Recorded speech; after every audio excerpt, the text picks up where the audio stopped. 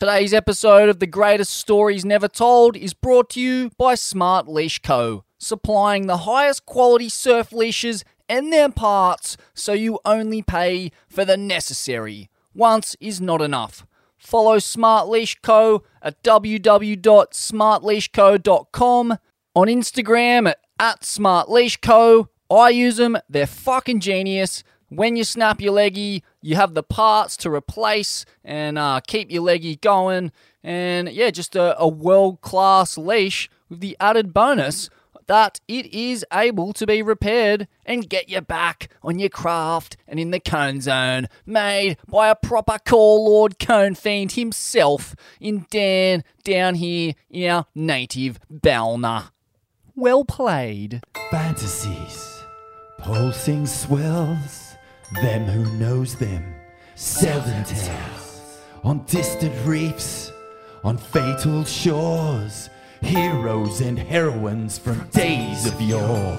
They live on the fringes, pack mondo cones, orbs of mortal consequence, pulverizing bones, adventures and nightmares for young and old. These are the greatest stories never told.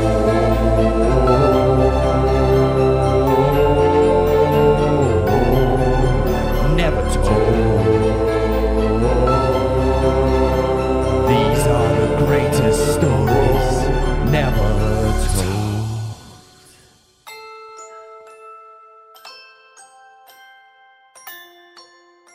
Welcome to The Greatest Stories Never Told. This week I'm dipping into my back catalogue with News Limited and an article about the time I nearly killed this knife-happy Grom from the Woolloomooloo Housing Commission with a running stiff arm. You'll notice there's some quotes in here from the boxing great Denny Green on the topic of king hits and youth violence. This article coming on the back of that media panic about king hits following the death of 18-year-old Thomas Kelly in King's Cross following a dog shot from Kieran Loveridge. I thought I'd chip in with one of my own stories from my days living that lifestyle. Interesting to note, Woolo, where these hoodlums were from, has developed a bit of infamy in recent years on the back of Spanion's rise to fame. Spanion, or Anthony as I knew him back in the day, used to rip cones in the room just down the hall from me in Bondi as a Grom, along with countless other Woolo hoodlums. He was mates with my Houso street brother, who me and mum formally adopted during high school after years of him living on and off of us. Point being that I was on good terms with heaps of crew from Woolo, but didn't have much to do with the generation beneath them, other than this stink and another at North Bondi where I tried to dog shot this big roided up Grom who was beating up his chick in the park at night. But the Grom I lit up in this yarn was known to me. I knew he carried knives and had already been put away for stabbing someone. Knife crime and armed robberies were very common when I was a teenager getting around Bondi in the city, all during a time before billions of dollars in foreign and domestic capital poured into the city and pretty much wiped any trace of us ever existing. Diary of a Brawler. The night I almost killed someone. You don't forget the night you almost kill someone. It was nearing midnight on a Saturday night, and we, the nucleus of a rugby league team from Sydney's southeast, had been making our way through the Cross looking for a taxi. I'd begged that we didn't, that we take the long way round and avoid the guaranteed shit show that was the Cross on a Saturday night. No one listened. Just past King's Cross Station it kicked off. We'd run into a crew from the nearby Housing Commission, someone stared at someone too long, and it was on. I turned when I heard screams and saw a wild haymaker from our prop forward miss and slam into a Perspex phone box. It was a pretty big brawl, 5-on-5, 5-on-7, something like that. It spilled out onto the road. People ran, others gathered round to watch the show. It looked paired up evenly enough, so I just stood there.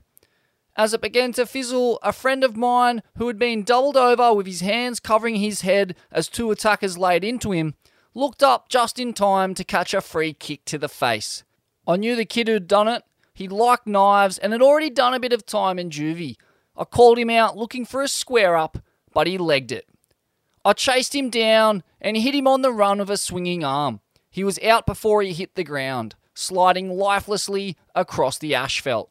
I covered up and got out of there. It was all smiles when our crew met up at a pub on our side of town later, but beneath it I was a shell. Searing anxiety would send me staring into the distance for I don't know how long, and I'd remain that way for the next couple of days until I got word the kid was fine, bar a bit of a graze on his face. When I hear people talk about the scourge of street violence in this country today, I cringe and know it was me. Growing up in Sydney's southeast, fights were a constant, just as they were in Mount Druitt, Macquarie Fields, Bulli, the Tweed, or any other semi-suburban district you can name. Legendary Australian boxer Denny Green says it's become part of our culture. There is a real problem with the culture in Australia, where young blokes think it's tough and cool and brave to start trouble at the slightest hint of a confrontation, Green says. Hunting in packs is also something that is creeping in with the next generation. Both are very cowardly. Society is slowly degenerating, I feel, and people are not being held accountable for their actions, he says. Brawling is a ubiquitous feature of Australian youth culture.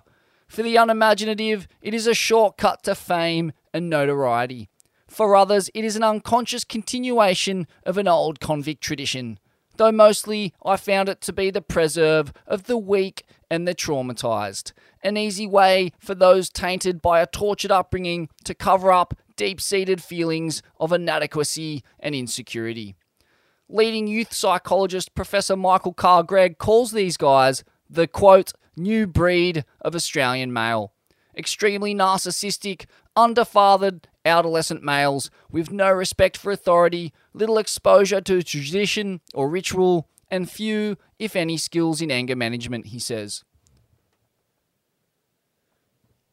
But it's not a new thing. Broken boys brawling it out in streets and parks has been a reality of Australia since penal colony days. The origins of the nation involve a deep legacy of violence, both among those transported to Australia as a punishment for crimes committed on another continent and those who joined them in the settlement of this country, says an Australian Institute of Criminology report into violence from 1989.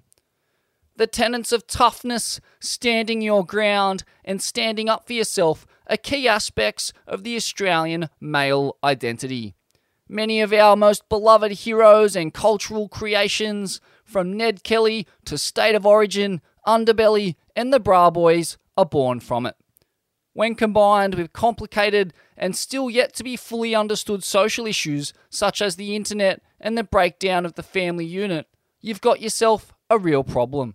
A culture of self-indulgent thuggishness is being incubated, primarily in broken families and fueled by alcohol, drugs, and the normalisation of violence in popular culture, explains Professor Michael Carr-Gregg.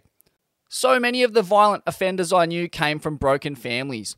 The ease with which irresponsible parents pop kids out, then shirk the responsibility of raising them, has created a serious burden for the rest of us. But no matter how much you want to, you can't blame the kid. Rejection at the hands of a parent is a crippling thing for a young brain to endure, and the ensuing years of torment, tears, and inadequacy almost always gives way to the toughest, meanest facade you can imagine. It's the yin and yang of street violence, weak on the inside, tough on the outside. It might be a ruse to conceal the broken little boy within, but the anger and violence is real. It wasn't just the Cross where I saw and participated in brawling. That's where it made headlines, but I just as routinely see it at the beach, the park, at a 21st birthday, or on the sidelines of a suburban rugby league game.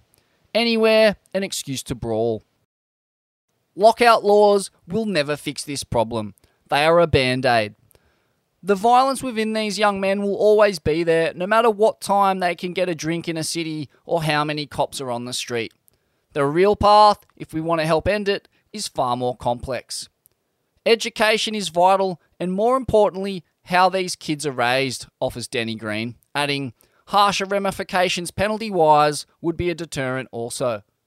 For me, the answer was to get out and leave it all behind. I left the friends and the bored, destructive environment we inhabited and went in search of a place where violence, aggression, and intolerance weren't tolerated. I chose life. I hung out on Oxford Street, the famously eccentric gay district.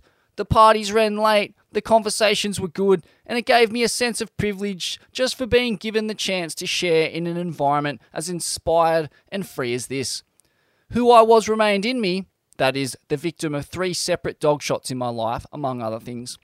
But there was no outlet and no reason to let it out in a world as stimulating and sophisticated as this.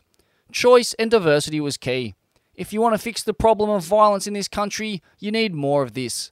More life, more vibrancy, energy and creativity across all the dead spots and culture vacuums. Culture is the cure. The hardest part, personally, was accepting who I was and what I'd done in my previous life. As I grew older, I came to understand that I was part of a cycle and that the demons that ruled my life were not mine. They were passed on to me. These are things I still struggle with, but confronting it was the first step. For the many out there who haven't, or can't, or won't, I have all the time and forgiveness in the world. For them, you do what you can, but it's hard when the country is set up back to front.